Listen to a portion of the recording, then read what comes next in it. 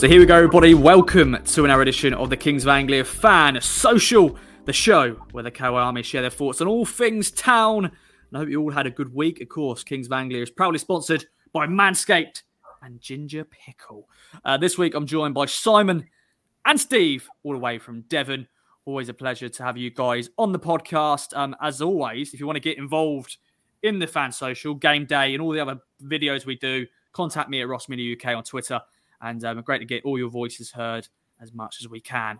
Let's go over to Simon, first of all, making his return. How are you, my friend? Yeah, I'm all good. Thanks, Ross. Thanks for having me on again. It's always a pleasure, my friend. And if you're watching on video, you are modelling a very beautiful away shirt. Let the listeners know, the viewers can see you. So, but yeah, the audio listeners in their cars.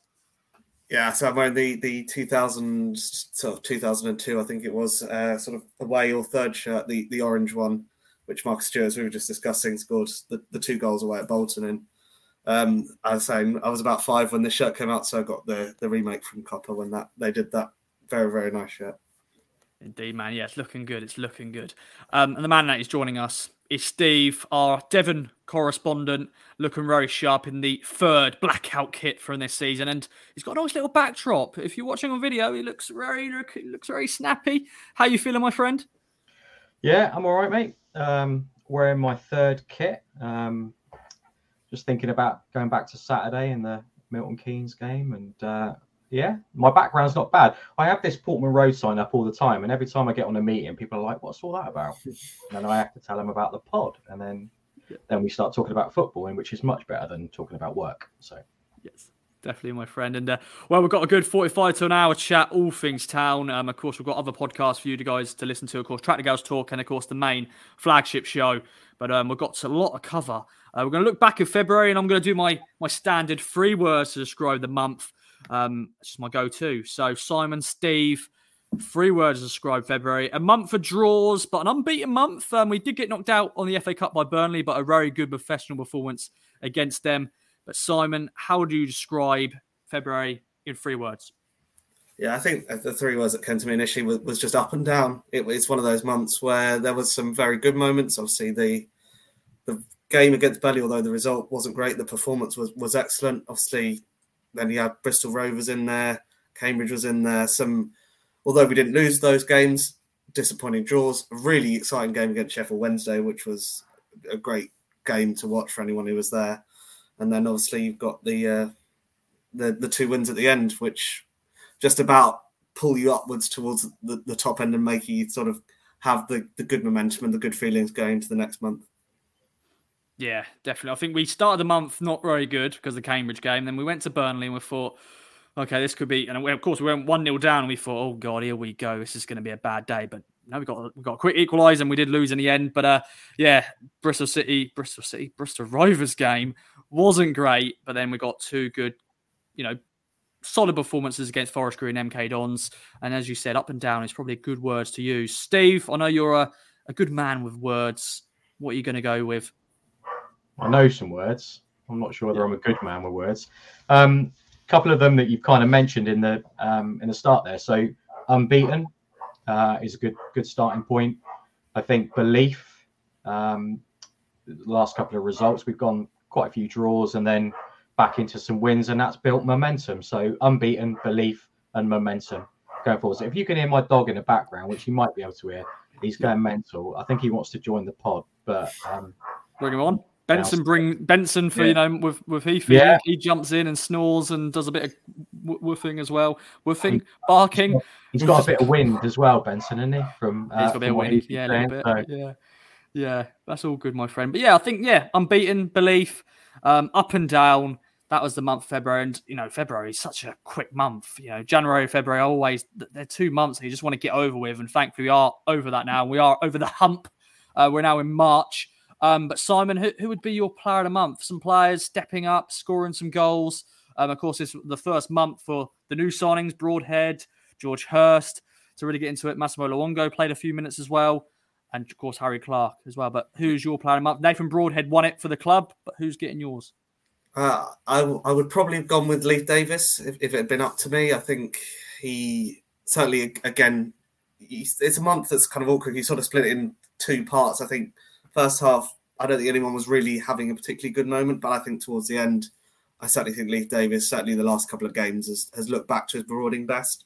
But I think Sammy Morsy as well, who is routinely excellent to the point that fans possibly forget how good he is. But then he comes up with a moment like he did at MK Dons, and you sort of think, that's why he's there every time, every game.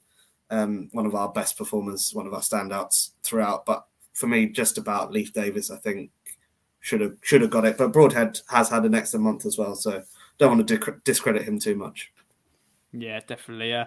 Steve, who's getting your vote, and maybe mention a few other players? As someone rightly said, the first few games of this month, it was very there's not many players sort of maybe would have come out of those games playing really well, but yeah, I think at the end of this month we got some good results, some good goals, clean sheets as well. So the back three, back four, we'll be pretty happy with that. But yeah, your choice, and just any other names you want to mention. Well, my choice was Leif, same as Simon. Really, I think he's been really, just back to his best and just quality down the left.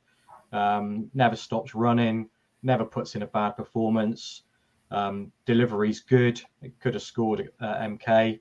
I think he's a really, really good player. How on earth we got him earlier on in the season for what we paid for him is beyond me. But I think for the new players, Broadhead obviously got Player of the Month, but he's been excellent. Watching him in the flesh, as it were, at MK, his touch is just amazing. You think got some players like Morsy and Chaplin who've got really good touch. Broadhead's touch is top draw. The player I kind of, if I pick one left field, and it is a new signing, although he has played for us in previous years, is Luongo. Every time he's come on, he's looked, considering he hasn't played, he was at Borough, he's not played for Borough. And he's coming to us, he's played probably about 90 minutes now in sort of sub appearances. He just looks, he is Morsy's double, isn't he? You have him on the pitch, sometimes you can't tell the difference. They play so much alike. But yeah, he's just a quality player, Luongo. I think going into the back end of the season, taking that load off Humphreys a little bit, with Ball and Pan being out, I think Luongo could be a really, really important player for us second part of the season. So they're my two. Leif for player of the season and Luongo for his impact. I think the other thing with Luongo is you've got the issue of Sammy Morsy's suspension is still hanging like an axe for another 4 games at least. And it just sort of makes that feel less of an issue. If we're thinking there, saying it's Cam and you're sort of struggling to pick anybody else, just play with him. I think the Luongo one could be massive in that environment. The only other name I would throw out there is Christian Moulton, because at the start of this month, I think there was a little bit of criticism coming in that he hadn't quite hit his levels. But I think penalty save at Cambridge, made a fantastic double save at MK Dons, and as you say, the team getting back to clean sheets, I think will be vital in the run-in. So great to see him sort of coming back into some form as well. Yeah, definitely. Great. And as you actually mentioned about Sam Moore's suspension, boys, do you reckon can he, I think that's game 37. I think that's when the deadline goes. Do you reckon he will be able to? Got 4 games to sort of hang on. He's just clever, isn't he, Morsy? He kind of puts the pressure on, puts the tackles in, gets a yellow here and there, and then as soon as the pressure's on and you think he's going to get suspended here, he kind of eases off, but it doesn't affect his performance. It's almost like he kind of knows it's going to happen. Well, there was some stats, I think, when he did it. He did it for Wigan, where he had like 9 or 10 games he had to go without a booking and managed it. The suspension dropped off, and then he went. First game back, he got booked. So he's just a clever player, really, really clever player. He knows how to play the game. So. Yeah, I think you see that by the fact he very rarely gets second yellow cards. He knows exactly where the line is. He knows exactly how to play right up to it. And basically, if you just tell him to play like he's starting every game on a yellow card, I think that's fine because he can do it. You've seen him do it so many times for us for long periods. Like he'll get booked in the first 5-10 minutes, and the rest of the game he won't put a foot wrong. So, no, I think he can do it. It's just you always know that he could just get one. It's one of those things. doesn't take much to get a yellow card. Red mist, does he? I think that's the thing with Morsey. He doesn't seem to get worked up. There's players we've had in the past who, will be a red card walking half the time. Doesn't seem to get affected by the game when things are going on around him. He doesn't lose his head and go diving in. He's just consistently strong. He's sort of good at that role of giving away a niggly foul on the halfway line that is never a yellow card, but is really subtly good for the team. Yeah, it's one of those, like Fernandinho was great at that for City. Like he just seemed to just clip you, not enough to be a yellow, but enough to stop you running in behind him, sort of thing. So I think Morsey can do that as well. Cool. I think Gilberto for Arsenal was the same, wasn't it? Very similar type of player. Broke the play up. Always you think he's on a tightrope, but never actually got to a point where he was getting sent off. So. Yeah, I think he's good with the ref as well. I think there's been a few times he does have a chat with the ref, but he's, I think, very smart with it. I think, once again, he's a cool sort of character, even though he can be intense, but I think maybe he knows what he's going to say and he knows the proper words to sort of say to the referee. But yeah, we shall see. And of course, it was great to see him score on the weekend, a very good goal. We want to see more of that, of course. I think there's a lot of, good old Hutchie on £1 million picks. He was, betting the Morsey score, but that was his first goal in a while. I think his last goal, he couldn't get it, was the game against Charlton when we were the 4-4, the crazy result. And of course, the other goals were against Barnsley and Forest Green. So he hasn't scored that many this season, but it was good to see him score, which is good. All right then, boys, it's time for the hotly debated discussion on the Ipswich Town timeline at the moment. Wes Burns. Now, he's had some, I'll say, unfair criticism this season. He's not been the Wes Burns of old from last year, but he's still got the numbers. He's still playing well here and there. Okay, he's not consistently playing well, but where are you at, Simon? Where are you at with Wes Burns, and in terms of what sort of side are you on? I think it's a really difficult one for me at the minute because I love Wes Burns. You love what he's done. He's been so good for such a consistent period of time, over a year and a half. He's been very good. But the performances recently, for me, haven't been up to his standard. And for me, it's not so much about the numbers because he still contributes in games every so often, and he still has moments, particularly in the big games. You see him, he seems very up for the big moments. He scores against Sheffield Wednesday. He scores against, I didn't score. No, he didn't. Against Plymouth he did, and a couple of others. He seems to enjoy those big occasions. For me, the big issue with him is he doesn't seem as positive when he gets the ball anymore. When he has his man one-on-one, he seems to want to come back inside rather than, remember last season, he just burst past people. No one could touch him. And yes, there's some factors for why he's not doing that. He gets doubled up more because last season teams worked out that was our only threat to goal. We've got a threat on the other side now, so then not as much of the play is funneled through him. But his performance for me haven't been there. And I think Caden Jackson has shown little flashes from the bench that he deserves a go at some point. And no one should be undroppable in the team. I mean, that's just true of the squad as a whole. If your performances aren't to the level we need them to be, there has to be a question asked there. But I don't think he's a terrible footballer. I don't think we're anywhere near that as a concept. But I would like to see Caden given a go, given the flash he's shown from the bench, I think. Yeah, I think, Steve, that was one of the big sort of discussion points for the Bristol Rovers game. I think people thought that was a perfect game for Caden Jackson to start, but he didn't. Wes Burns started, and yeah, I think Caden didn't come on. He did come on at some point, but yeah, where are you at with Wes Burns and just the whole conversation that he's been about him? I think it's a bit unfair. You can hear fans in the ground when he gets the ball, and I totally agree with Simon. He's not got that burst of pace that go past a fullback, which he had last season. I think part of it is because teams have kind of worked him out and realised they've got to double up or sometimes even triple up on him because he's got pace and he's got a trick to get past and he's good at delivering the ball. That kind of limits his options when he's going forward. I also don't think that the fact that he missed the opportunity to go with Wales to the World Cup has kind of dented his confidence a little bit. There's flashes of it when he gets the ball and you think, oh God, just go for it. Whereas you're far better than League One quality. But he just seems to be lacking a bit of self-belief at the minute, which is a shame because on his day, he's excellent. He really is. I mean, his number, considering everyone's kind of picking up on his, his performances this season. As you say, Ross, he's scored. He got 5 goals, 7 assists? I mean, it's not bad. It's not bad, and he had a goal and 2 assists in the FA Cup. So he's having a decent season stat wise, but I just think he's kind of been constrained a little bit by teams finding us out, and that's not just Wes. That's across the board. We've had games where we get the usual part of the bus, low press. It's just not helpful, and that I think has impacted the swapping around between JD and Harry Clark as well behind him.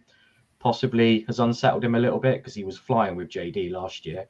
Although I would say Clark is a significant upgrade, I think, on JD, although I love JD.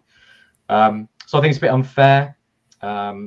It's frustrating because I think fans get annoyed with it because they know how good he is and how good he can be. So then when he's not delivering it week in, week out, people get a little bit frustrated. But I'd have him in my team every single week. Caden has been good. I mean, he was good when he came on the other day against Milton Keynes, but I think between the two of them, I would definitely have Wes Burns. Yeah, I'm not saying that Caden's a better footballer or that Burns wouldn't have a look in. I just think that Caden Jackson would probably just be thinking, what do I need to do to prove more that I deserve a shot, given Wes hasn't quite hit his levels. I think the Harry Clark thing is interesting because he's more progressive than Donatian. You do wonder if he sort of takes some of Wes's space away, given he's flying around him, taking that opportunity to get forward. Well, that's the space that Wes would have been operating in last season, and Janoi not quite as up and pressing in that area, so he probably would have more space to operate in. But as you said, I think Harry Clark for the squad as a whole is better, but maybe not personally for Wes Burns. Yeah, it's a fair point. And maybe this discussion's been made because, Wes hasn't scored, say, since the Plymouth game. I don't know when the last time he got an assist. I haven't got that stat on hand. Sorry, ladies and gentlemen.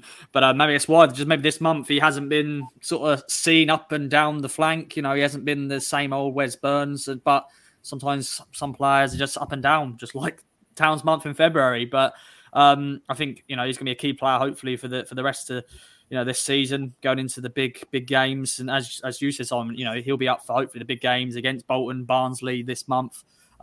So bring it on, and we shall see. And that's just the standard football thing, I think, for every football club. I think we mentioned this on the main pod about scapegoats. I don't know if that's the right word, but what's your thoughts on that? Just players, everyone just sort of earmarks, they're not being good enough. They should be starting. It happens everywhere. Simon, what's your thoughts on that? I mean, it's definitely a thing. I mean, I'd say Janoi is probably a prime example at Ipswich for a long period. I mean, he was certainly for the first part of his career given torrid abuse from a lot of people, and then suddenly his performance seemed to get better. There seemed to be a weight lifted from him, and I think it boils down to confidence. The players want to feel the crowd is on their side, and we need to show them that love in the stadium. Yeah, behind closed doors, in the pub, you have whatever conversation you want. When they're on the pitch, when you're in the stands, you don't want to hear those negative comments. You want fans to be behind them. Don't want anything online. Just keep it personal, I suppose. And Wes will find it again. I've no doubt about that. He seems a very strong-headed character, and he just needs a bit of confidence. And I think McKenna will know that, and I think he'll find that from him again. But it's important that fans sort of stick with him through that period because, as I say with Janoi, you see what can happen if you stick with someone through the tough moments. They can suddenly give you the performances that you were crying out for during the sort of bad spells. Of course, that was Paul Lambert who just went, don't like him. But then Janoi is been here longer than Paul Cook, Paul Lambert combined. So there we go. And Steve, another player really is Freddie Ladapo. Once again, he's very 50-50 with the Town fan base. Some people think, he's not good enough. But then he goes and scores the amount of goals he scored this year. Of course, some of them have been in cup games, but that's another sort of scapegoat maybe player. Yeah, I mean, I was kind of on that page when we first signed him because the first couple of games I was like, I'm not really sure he's an upgrade on what we had at the time. But since the more games he plays, I mean, he is good when he starts. He's definitely better when he starts than when he comes on as a sub. But he's a really, really good player, Freddie. I know we've got Hurst come in and, there's that battle between Hurst and Freddie. either of those two players, I would be quite happy to put up front. I think Freddie's he's good at holding the ball up. He likes to get a shot off. His header against Forest Green, was it Forest Green where he just stuck wide with his head, which is a little bit disappointing, which was quite good for me because I had a 4-0 win on my bet, and if we just stuck that in, it would have been 5-0, so I would have lost. But paid for my ticket to go to MK. But yeah, I like Freddie. I've got a lot of time for him. I think he's a very, very good player. Whether he would be in our starting lineup if we were to go up, I'm not sure. But I think as a League One target man, and that's essentially what McKenna likes to play. He likes to play one up top. I think he's a really good signing. Really good signing. I mean, I think you sort of look at his goals this season compared to, we had sort of 4 strikers last season. I mean, obviously Macaulay Bonne had a crazy run at the start, but then fell away. Sort of, he had, I think, 12 league goals or something over the course of the season. I think Freddie's got 11 already. There's 13 games to go. So he's going to outscore all the strikers from last season. So you've got to say that's an upgrade if you look at it purely based on the numbers of goals, which is what strikers are judged on if for a large quantity of their work. But he does a lot of great work as well without the ball, which is what I think let the likes of Macaulay Bonne and James Norwood down, is when the ball was sort of fed into them. They didn't fit that style of play to bring others into the game, to link the play with the midfield. I don't think that was their natural game. And I don't think it was Freddie's when he came in, but he's certainly shown that improvement over the course of the season. It'd be interesting to see how him and her sort of dovetail in the last sort of 13 fixtures. Yeah, definitely. We'll bookmark this striker talk because, of course, we're going to be talking about the Burton game later on in the podcast, and that will be one of my questions, sort of spoiler alert. We're talking about who is Stephen Simon going to pick to start up front against Burton. Will it be George Hurst or Flair Dapo? But we're going to have a little pause here, and it's time for the strike. Stephen Simon going head-to-head. Who will be crowned champion this week? And as always, pens and paper at the ready. Get involved at home, wherever you're listening to. 4 questions plus tiebreaker is standard. And first question is on Tyrone Mings, who celebrates his birthday this month. And now, can you remember what shirt number did he wear at Town first of all? So, of course, he became number 3 when Cresswell left. But what was his first squad number? Was it 12, 15 or 18? 12, 15 or 18? And, of course, if you get it right, 1 point. So there you go, Tyrone Mings. Yeah, what a journey he's gone on, though, hasn't he? Yeah. Playing for England after joining from us from Chippenham. Unbelievable. But what do you reckon then, boys? 12, 15 or 18? I went for 18. 18. Wow, you're both wrong. It's actually 15. Yes. It's 15. So there we go. Of course, if it was Bono or Harvey Davis, they'll know it because they're the squad numbers guys. But yeah, there we go. So no points there to start off the strike. Question 2 is on good old Colin Healy, the Irishman, who of course had Cesc Fabregas in his pocket in the Arsenal Carling Cup semi-final at Portland Road. Of course, the 1-0 win. He set up Thomas Priskin for the goal.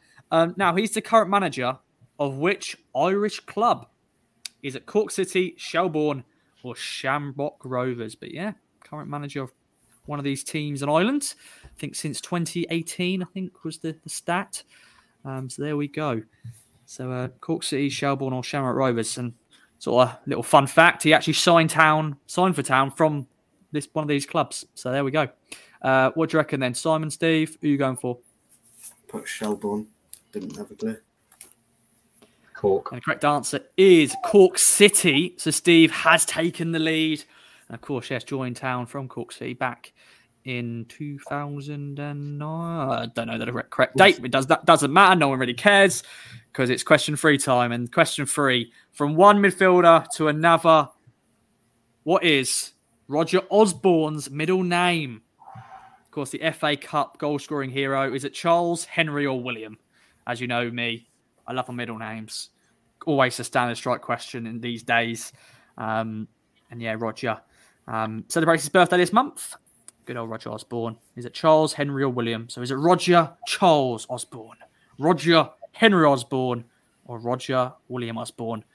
And when I found out his middle name was sort of like an old style English name, I had to go through the the kings we've had in England. So I've gone, I've gone for all of the three sort of kings we've, had. Of course, we've got Charles now as the king of England and all that jazz. But what do you reckon then, boys? Simon needs to get this right to go to the tiebreaker. Let's see. I said William. Okay. Both gone William. The correct answer is actually Charles. Roger Charles Osborne. So, Simon, it's all still to play for. Because if you get this right, it goes to a tiebreaker. But if Steve gets it right, then he wins. But, of course, tiebreaker, gamble.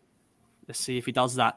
Question 4 is on a goalkeeper. Neil Alexander also celebrates his birthday this month. And I've probably done this question on strike before, but as you know, I'm lazy.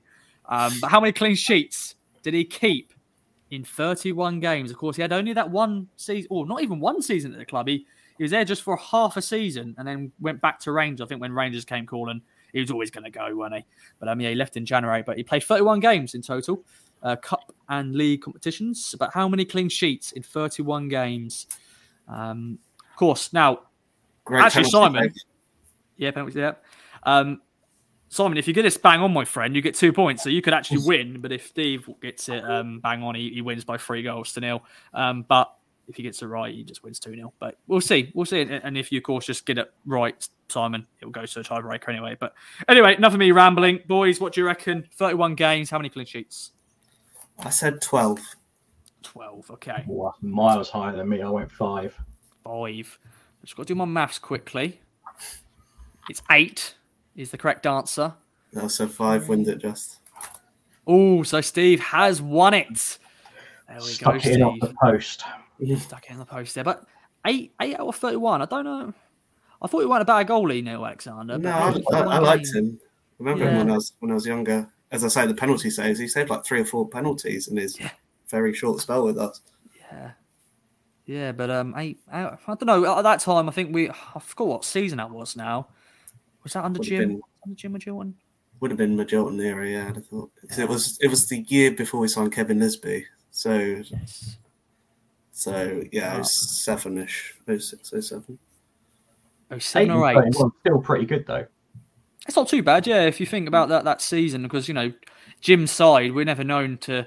We've scored goals, but we did concede goals. But yeah, not bad stat. Not bad stat. Well, Steve, the burning question is here. Are you going to gamble, my friend? Always going to gamble. Always going to gamble. Gamble responsibly, of course. Gamble responsibly. But as you proven, Steve, you were able to pay your MK ticket because betting 4-0 and thankfully Freddie Dapo didn't score. There's a story around the 4-0, and I'm going to share this story because for the Southwest fans, they'll love this. So, in our Southwest supporters group, we've got a guy in the group, Graham, who every single week bets 4-0. And it is now collectively known as a Graham. So every week, people asking in the chat, what's the score going to be? The amount of people that say it's got to be a Graham, it's got to be a Graham. So now it's not a 4-0, it's a Graham. So if anyone's betting on Ipswich, bet responsibly. But if you are, and you put a 4-0, that is now collectively known as a Graham. So, little Southwest story for you. Really good. And of course, we've had 2 4-0s in the last few months. And of course, we had a 4-0 against Buxton. Does cup games count as well? Do you any game, doesn't matter. Any game? Doesn't matter. There we go. Yeah, we had of course, we had a 3-0 against Oxford on Boxing Day. So we've been close to many Grahams. But so there we go. Now, the tiebreaker is not on someone called Graham, but it is on Tommy Smith. Now, Simon, a chance. You've got to, of course, get it bang on to win. But how many goals did Tommy Smith score in 267 games? Of course, he was known for him and Christoph Berra and even Luke Chambers. They scored a few goals, didn't they, in a couple of seasons under Mick McCarthy? They were known as the defenders who scored from headers, and they just scored goals. Of course, Tommy Smith scored a very good goal once against Brentford, didn't he? A little half volley on Boxing Day, which was a great day down there. But in 267 games, how many goals did Tommy Smith score? Just going to quickly get the answer up, just in case I've got it wrong. No, okay, I've got it. Steve, of course, you can play as well. You start off, Steve. What are you going for? 18. 18, okay. I put 11. 11. Oh, you're not backing Tommy. 23. 23 goals, Tommy Smith. He scored 1 in 10. It's pretty good for a defender. Not too bad, yeah. I think so. In the 2012-2013 season, he scored 4 goals. 2013-14, he scored 6, and then of course the playoff season, he scored 5. So he had a good little period there, 3 seasons scoring a good amount of numbers. And then there's other seasons he scored 3 and 3, and then his final full season, he scored 2 goals. So not great numbers there, but 23 goals in 267 games, not too shabby. So to say, Simon, Steve has won. Steve, you gambled, and you still are the champion this week. A speech as always. Well, I'd like to thank Graham for his inspiration to go for that. I mean, I think I've only ever won the strike once, which is a little bit of a sad state of affairs. But yeah, pleased. Good, solid performance the whole way through. Taken to the wire, and won by a goal off the post. So happy with that. You won 3-0. You won 3-0, so you didn't get a Graham in this strike. But yeah, it doesn't matter. Still 3 points. There we go then. Still 3 points in the bag. There we go. All right then, boys. Well, that is a strike done and dusted. Hope everyone at home enjoyed it. Let us know how you got on. Now, today is Well Book Day. So I thought, let's talk about some books, which is probably the last thing you ever thought that would come out of my mouth. Talk about books, but I'm a bit of a bookworm. I do like to read a book here and there. Maybe not as much as I should. But I just want to know, what's your favourite book? Sport related. We're sporty boys here, so I'm sure there's sport biographies or just general sports books. So Simon, any books you could recommend the listeners, or any other books out there for you? Yeah, I mean, that's sort of thing about sports books today. You sort of mentioned it. The Damned United was one I loved to read when I was younger. I know it's not true, really. A lot of the story in it is fictional, but it gave a great sort of indication of Brian Clough is one of my sort of favourite characters in football. I've read his autobiography as well, which is a cracking read if you haven't read it, full of great stories and how he tells a story of how Rome wasn't built in the day, but he wasn't on that particular job. So it's typical sort of Brian Clough mannerisms throughout, which are really, really good to sort of get that insight from, particularly for someone like me who obviously wasn't live when he was sort of in his sort of imperious best work. So it's really good to read that sort of storyline from him. He's a really good character and a great story writer as well, biography writer as well. Definitely. Steve, too, I want to quickly share, of course, like the town-related one.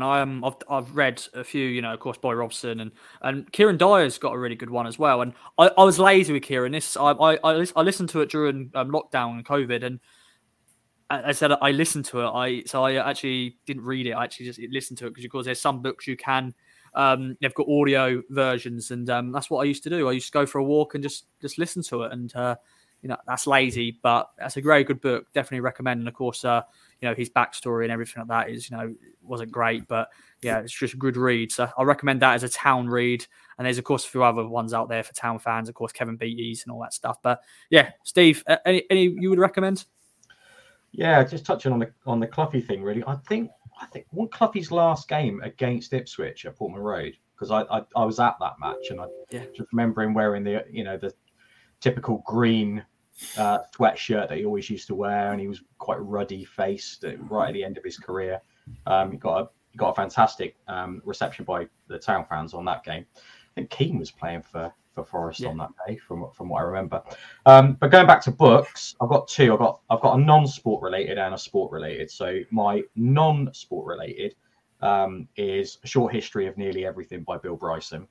I absolutely love Bill Bryson. He is just such a great storyteller. And The Short History of Nearly Everything is, it literally is everything. It's just a brilliant read. Couldn't put it down. Took it on holiday, read the lot in a week. Really, really good book. Like all of his stuff, really. Tales from a Small Island and all that sort of stuff. So that one I would highly recommend. And sports related, it would be, and they turned this into a film. I'm quite a big baseball fan. The picture behind me there is Fenway Park, which is Boston Red Sox, which is my team. But there's a book by Michael Lewis called Moneyball, which they turned into a film with Brad Pitt. and the other guy, the comedian or the Jonah Hill. Yeah, Jonah Hill. Yeah, fantastic book. Really, really good sort of story of using stats to win games. And if you know anything about baseball is a very stats focused sport. And it's just the way that the guy used all that data to kind of influence players they brought in that no one else would touch because of, history of them or whatever. And he just brought them in knowing that they could perform on that level. So that's a really, really good book. It's quite hard to get him if you can try and find it on Amazon. It's quite hard to find in paperback, but you can get it in hardback. But it's well worth a read, particularly if you're into American sport, which I am. The Moneyball thing is interesting because it's essentially the model Brentford used in their player recruitment for a long period, and that's why they sort of are great at buying low and selling really, really high because they sort of take punts on players that other teams had sort of missed or glossed over. So it's the way football's going as well. So I think as much as it started in baseball and American sports, I think football is going more and more in that direction and will continue to do so. I think that's where Mark Ashton's dashboard comes from, doesn't it? I mean, similar sort of thing. He's looking at stats and all the data in the background before they're looking at sort of picking players to join the squad. So, yeah, two good books. I think I've read the Bryson one 3 times, and every time you read it, you learn something new. When you go into if you sat in a pub somewhere and someone asks you a question, you tell them a fact, they go, "Where the hell do you know that?" Most of those are from that book, just random stuff. But it's well worth reading, and it's an easy read as well. So sounds good. I may find myself that book, Steve, and read it myself. Next question I was gonna ask quickly before we get into, of course, month predictions, March predictions, and looking at Burton. Out of the town squad, who do you reckon reads the most? I know Sam Morsey. I think he's really into his leadership, maybe dictators sort of books. I think he's been pictured a few times with just leaders and stuff like that. Books. I forgot which book it was now in particular. But any other players do you reckon are bookworms in the squad? Of course, these days it's modern day technology. A lot of people on their phones and stuff like that, and probably playing games and stuff. But any bookworms do you reckon in the squad? I think, one player I think was surprised. I think Vaclav Lanky, the goalie. I don't know why I decided to pick him out. I know because I can't say his name really well. But I don't know. I just feel like he could be one who likes to read. But any other players? Sonny Aluko, maybe? Shawnee Aluko, sorry.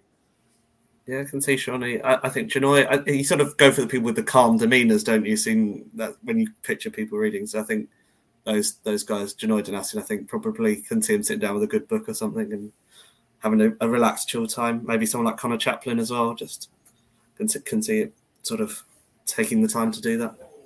I reckon McKenna likes a good book. Yeah. McKenna definitely. Yeah, he's studious in the way that he thinks about the game, and I'm sure he likes to pick up a good book, even if it's not football related. But yeah, I would have gone for JD as well. I think he would be.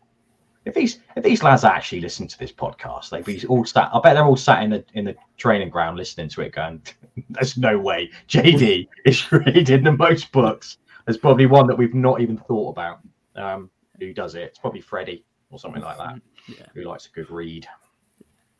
Well, I think the thing is that they got a lot of town fans do a lot of travelling, around the country, and I'm sure you need to find some way to pass time, and reading is sometimes the best thing to do. And if you definitely get yourself a good book and a good selection, then you're set for the season, hopefully. So there we go. So well book day. Hope you celebrated it, and we're bringing it here on Fan Social. So hope you've enjoyed. Dress up, parents get their kids to dress up for book day. That's like my missus was amazing at that. She used to have fantastic costumes for my youngest and my eldest, and now they're a little bit older. They don't have to do it anymore. But you should have got us to dress up. Yeah, should have done. Yeah, who would you dress up as? I'll get you dressed up as Brian Clough. Simon, you're just dressed as Marcus Stewart. When he scored the 2 goals at Bolton. So there we go. Yeah, take that. Yeah, like it. I like it. All right then, boys. Well, let's look into March then. Some big games, 15 points up for grabs, 5 games, a lot of home games actually, which is good. 3 home games, 2 away games, Burton at home, Accrington at home, under lights. Bolton away, a big game. It's not the Reebok anymore, is it? It's got the Macron or University It was the University of Bolton for a while. Yeah. But we all know it's the Reebok. I used to love calling it the Reebok. I'm going to call it that for whatever. That's my reason. Then it's Shrewsbury at home, and then Barnsley away at Oakwell to end the month. A very big game indeed. 15 points up for grabs, guys. How many points do you reckon Town will get? Simon, your thoughts on the 5 games? I mean, I think the thought for me, main thought is you've got to win those home games to take the pressure off the big away games. I know we talk about Burton potentially coming to this game in a little bit of form for, I think, 4 wins from 6 or something. Accrington, that you just have to win that game. But Shrewsbury, Burton, Accrington, yes, all right, they're decent sides at League One. We can't be fearing sides like that if we really have our sights set on promotion, which is the goal. You just have to win those games. We can't be talking about trying to make excuses of their better side, doing the McCarthy thing of they're in false positions, whatever. Town need to go with that swagger of we should beat those sides, and then split that with the 2 away games, which are the 2 toughest fixtures of the month by some margin. If you then got 1 point, 2 points from those, that's actually not a bad return. That's 10 points over the course of 5 games, 10, 11 points. If you could win one of those, suddenly you talk about it being a really, really good month. If you got sort of 12 points from 15, those 2 away games. So for me, the home games are probably more crucial, and then away games almost become a bit of a hit to nothing and take your pressure off and go and play with the freedom. Because we can win those games, it's just going to be more difficult. Yeah, Steve, what's your thoughts going into these games? As the home games are the big ones in terms of getting 3 points, maximum points against them, and then the 2 away games are going to be 2 teams who are fighting playoffs with us. I think a lot of people are saying the top 6 is the top 6 at the moment, but who will finish where is the question. But what's your thoughts? I think 2 wins on the bounce leading into this, to the next 2 home games is massive. I can see us winning beating Burton and beating Accrington. I think we'll be on a run of 4 straight wins, which will be, the expectation will be through the roof, and everyone will be getting a little bit heady and maybe a little bit beyond themselves. But I think potentially the Bolton game. I mean, Bolton didn't have a good result the other night, but I think that will end up a draw. I think we'll go to the Reebok, and it'll end up as a draw. I've got a sneaky feeling we're going to draw against Shrewsbury, which kind of doesn't really sit that well with me, because we should be turning them over for another home 3 points, and then we've got the Barnsley game. So I think 2 wins, then 2 draws. And I've got a sneaky feeling the Barnsley one will be a defeat. And then I think the wheels will fall off on the fan base at that point, because to go from 4 wins, 2 draws, unbeaten in 6 or 7 at that point, and then to lose to Barnsley, and it wouldn't surprise me if Norwood scores. That's just, it's written, isn't it? He's going to get a goal. So I think we'll probably end up with 8, but we should realistically come out of that with probably 10, I would think. I think 10 is probably the benchmark for a good return. I think below that you're disappointed. Above that is a superb return. I think that for me is sort of your benchmark figure of what you, because that's the 2 points a game, isn't it, to get promoted? 5 games, 10 points. So that's what Town's going to be looking. I mean, Town should be thinking 15 inside the squad internally, with the confidence and the quality of players they've got. There's no reason they can't win all of those games. But they are difficult, and teams are difficult. We've seen that throughout. So, it'll be interesting to see. I think, weirdly, some of those away games might suit us a bit more with the teams coming out, giving us a bit more space. But they've got real quality. And I think we saw that against Sheffield Wednesday. When 2 good teams go at it, it will be 2 pretty good fixtures, I think, those 2 away games. I think we'll probably all be... I mean, we are in a minute, aren't we? We're all looking at sort of Sheffield Wednesday and Argyle and how, those results go. Argyle losing 5-2 at the weekend was hilarious. That made my weekend. It's the first time in weeks I've been able to text my mate and say, your WhatsApp not working today? You've not sent me a text message about the football. So that potentially is something we're going to be looking at if Argyle do end up going on this, wobble that everyone seemed to think they would have at some point. They haven't had one yet. This might be the point where they start to have a little bit of one. So if we can get a couple more wins, that really puts the pressure on. I think if you look at Argyle's next couple of games, they've got a couple of tough fixtures in there as well. Yeah. So I think it's, again, when we talk about the next two are so important, because if you win both those and Argyle drop even 2 or 3 points in those fixtures, suddenly we're talking about a 2-point gap to Plymouth.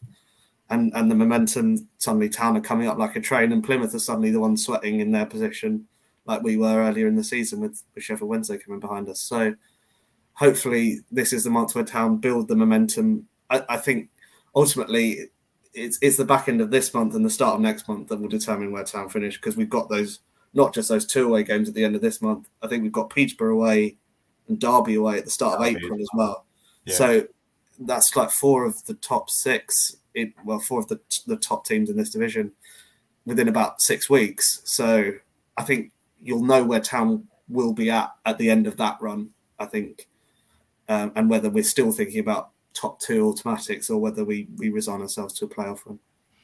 I think the key to it is if we can maintain some form, even if we have a couple of draws in sort of the next batch of matches, the next sort of 4 or 5, if we can maintain some form, and if we do genuinely end up in the playoffs, we need to be in positive momentum, not negative. Because if we go into it falling short and then the results start going against us, that's not going to help us. We need to be going into it on a bit of a roll. Because playoffs are almost always won by the team in the best form. You see that throughout history. It's the teams that come up that win it, not the ones that are dropping away. Yeah, exactly. It's the ones who come into the bottom playoff place. How many times have they gone up? They get their momentum, they put the effort in, they get into the playoffs, and then they go straight the way through. So as long as we can keep some momentum, I think that's key for us. But we've got honestly a cracking squad for this league. Those games really shouldn't be worrying us, really. But the Bolton and Barnsley ones are the ones I think potentially are going to cause us the most problems. I think the other positives now is the midweek games are pretty much done between now and the end of the season. There's not too many left. So realistically, you think the squad shouldn't be as stretched as it has been at times throughout the season. And that is when you talk about the quality of players, and if they're all available, hopefully that could start really shining through in the last sort of couple of months of the season.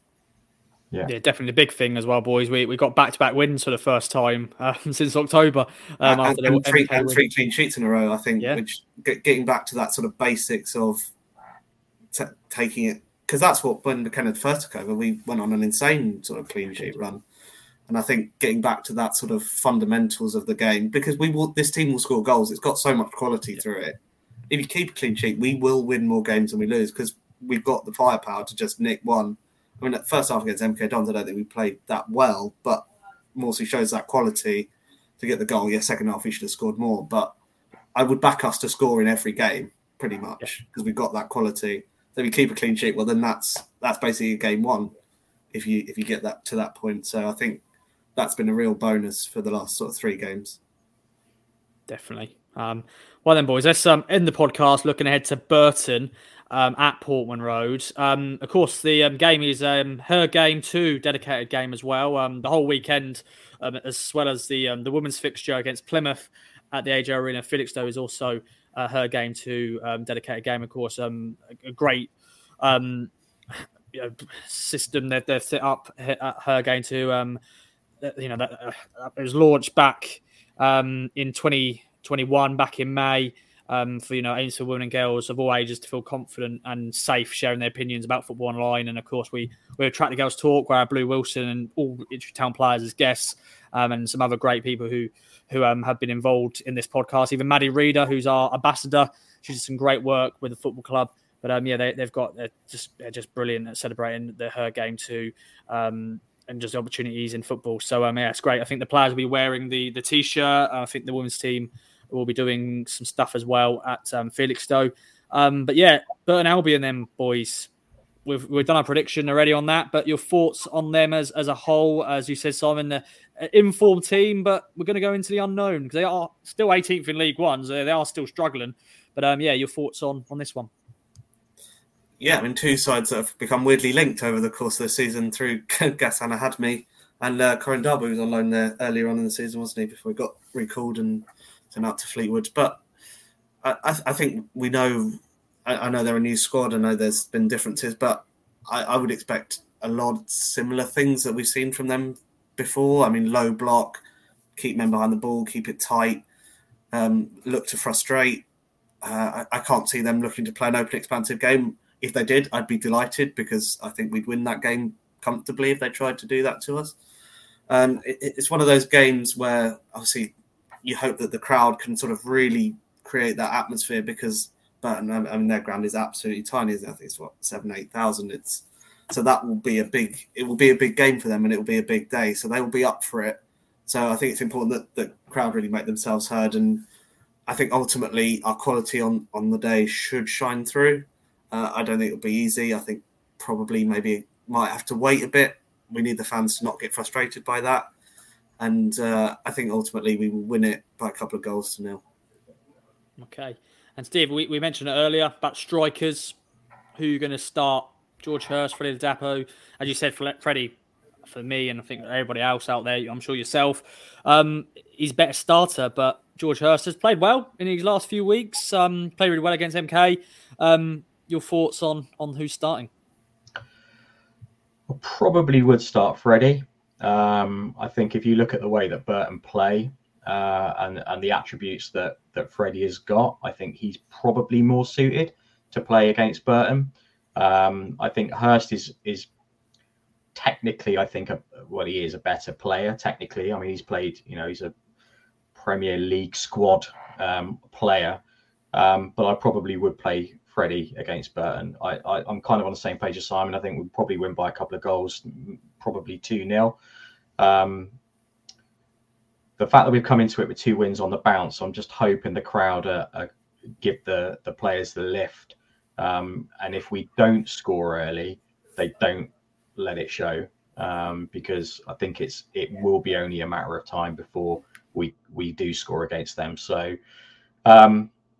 yeah, I mean, Gassan can't play because he's played for us already this season, so he's not going to be playing. So, and they have had a couple of changes in squad. They've brought a couple of players in, haven't they? I think they've brought in a lad from Charlton as well. So, it'd be interesting to see. But I think we'll probably come out of that with a relatively comfortable 2-0. Another clean sheet. Happy about that. Simon, where are you at in terms of any other players starting, not starting? Maybe is this a chance for Massimo to get start? Cameron Humphrey's done well, but maybe Mass comes in.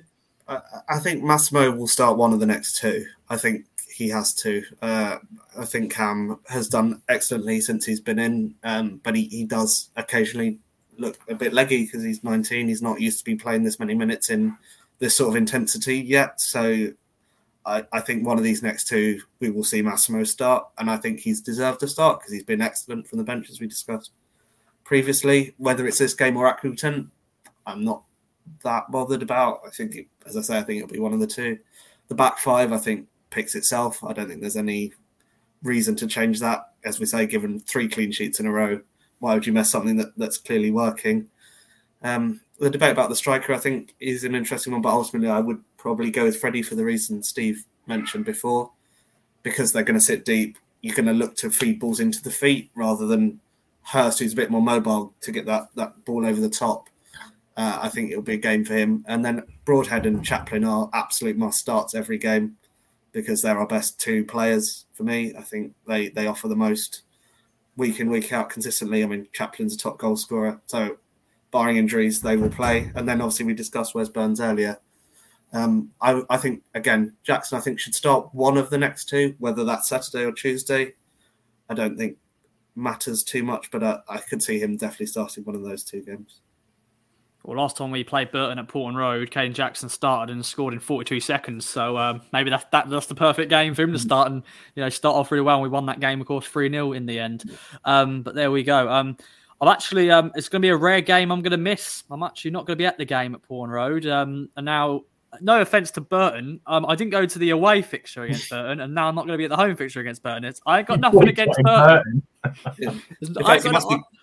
You must be glad you missed the away game because it was hammering with rain, wasn't it? And the wind to the outside would have been an absolute nightmare. Yeah, and of course, the game wasn't great, was it? I think we only just about beat Burton in that fixture when they were not doing well at all. So yeah, might be a game for Marcus Harness. I mean, weirdly from the bench, obviously former team, and he's got the goal earlier in the season. Yeah, I don't think we've seen the best of him recently, so maybe it's one for him to sort of find something in as well. Definitely, and it's gonna be an interesting one. Another big crowd expected. I think Andy did a piece on the website. I think 500,000 Town fans have been at Portland Road, or just in general in the stadium, which is just incredible. And yeah, we've already had this conversation. League One, Town getting 20, 30,000 fans in the stadium, and away fans following, nearly 7,000 at MK. It's just incredible. And keep up, Town fans, keep the faith. The crowd thing's an interesting one, isn't it? Because I was listening on the radio to the FA Cup matches, and I think Sheffield United were playing Spurs, and Sheffield United obviously did really well, and they were like, it's a fantastic crowd, there's 28,500 here. I mean, we're getting more than that in League One against teams that maybe you would argue aren't at the top end. We're just getting fantastic crowds coming in, week out. So imagine what we would be doing. I mean, I know we're restricted by capacity of Portman Road, and if they do anything with that, they're not going to do anything over the close season to rapidly increase that. But our following at home and away, I mean, there was 7,000 nearly at MK Dons. How on earth that was 14,000 capacity? Like, that is bonkers. We were out. There was no way that was 14,000 on Saturday. No way in a million years. But it kind of struck me with the Sheffield United thing, saying, top end Championship team playing Spurs, Premier League, top six, and they get 29,000 and making a massive song and dance about it, and we're getting 29,000 playing, probably against Burton. Yeah, that's just crazy, absolutely crazy. So, I mean, what a difference it makes from the McCarthy era, sort of us getting about 12, 13,000. Yeah. And that was like official capacity, and you're thinking, there's not this many here. There's absolutely no way. Wasn't it, under McCarthy at the end? I mean, at the start, he did a good job, but at the end, the wheels fell off that one, big style. But yeah, just a massive shout out to the fans, really, for turning up week in, week out, because it's not cheap to go. People are going, and they're spending their money, and they're supporting the team. So long may that may continue. Yeah, definitely. One thing I've been loving is seeing some first-time fans as well. The queue for the certificates and just seeing that. And, of course, more with this being her game 2 weekend, I'm sure there'll be more, Town girl supporters and just, families just getting together and wanting to go. And, playing teams like Burton, we had Forest Green, the previous week, there's 24,000, there to see Forest Green Rovers. As you said, Sheffield United had Spurs. So, we're getting, fans are happy to turn up when we plan those sort of teams. So keep the faith, everyone, and well done for the great support. I think that's it for the Fan Social this week. But as always, Simon, Steve, any other business? Simon, it's been a pleasure having you back on. Anything you want to plug or mention, or take it away? No other business from me. Appreciate the chat. It's always good to discuss Ipswich, my favourite subject. Yeah. So the thing I'll say is shout out to Hospital Radio. So I do the radio commentary for them. And so if you're in hospital and listening to us, we're pleased to have you. Top man, Simon. And over to you then, Steve, our correspondent in Devon, keeping the Plymouth fans maybe a little level after a little wobble recently. But over to you, Steve. Any other business? No other business. Nothing to plug. Nothing to promote. Go to Ginger Pickle for all your SEO stuff. Go if you want your nuts cut. Go to Manscaped. Do it all. But no, nothing else from me apart from that. Top man, doing the sponsor plug before me, so that is perfect. Yeah. You're the man for that. Use code KOA, you get 20% off and free delivery with Manscaped. That is it for another Fan Social. Thanks for tuning in. As I said, if you want to get involved and get your voice heard, contact me, Ross Media UK on Twitter. 2 games this weekend, of course. The men at home to Burton at Portland Road, and of course the Ipswich Town women have got Plymouth Argyle. Plymouth Argyle's women's team is not as high flying as the men, but it should be a good game at AJ Arena. If you're free and want to have a double header for a weekend, go and support both games. Of course, her game 2 dedicated weekends. Thanks again for watching. Of course, follow us on all the Kings of Anglia. Follow Steve and Simon on Twitter as well, and subscribe if you haven't already. Bye for now. Thanks again.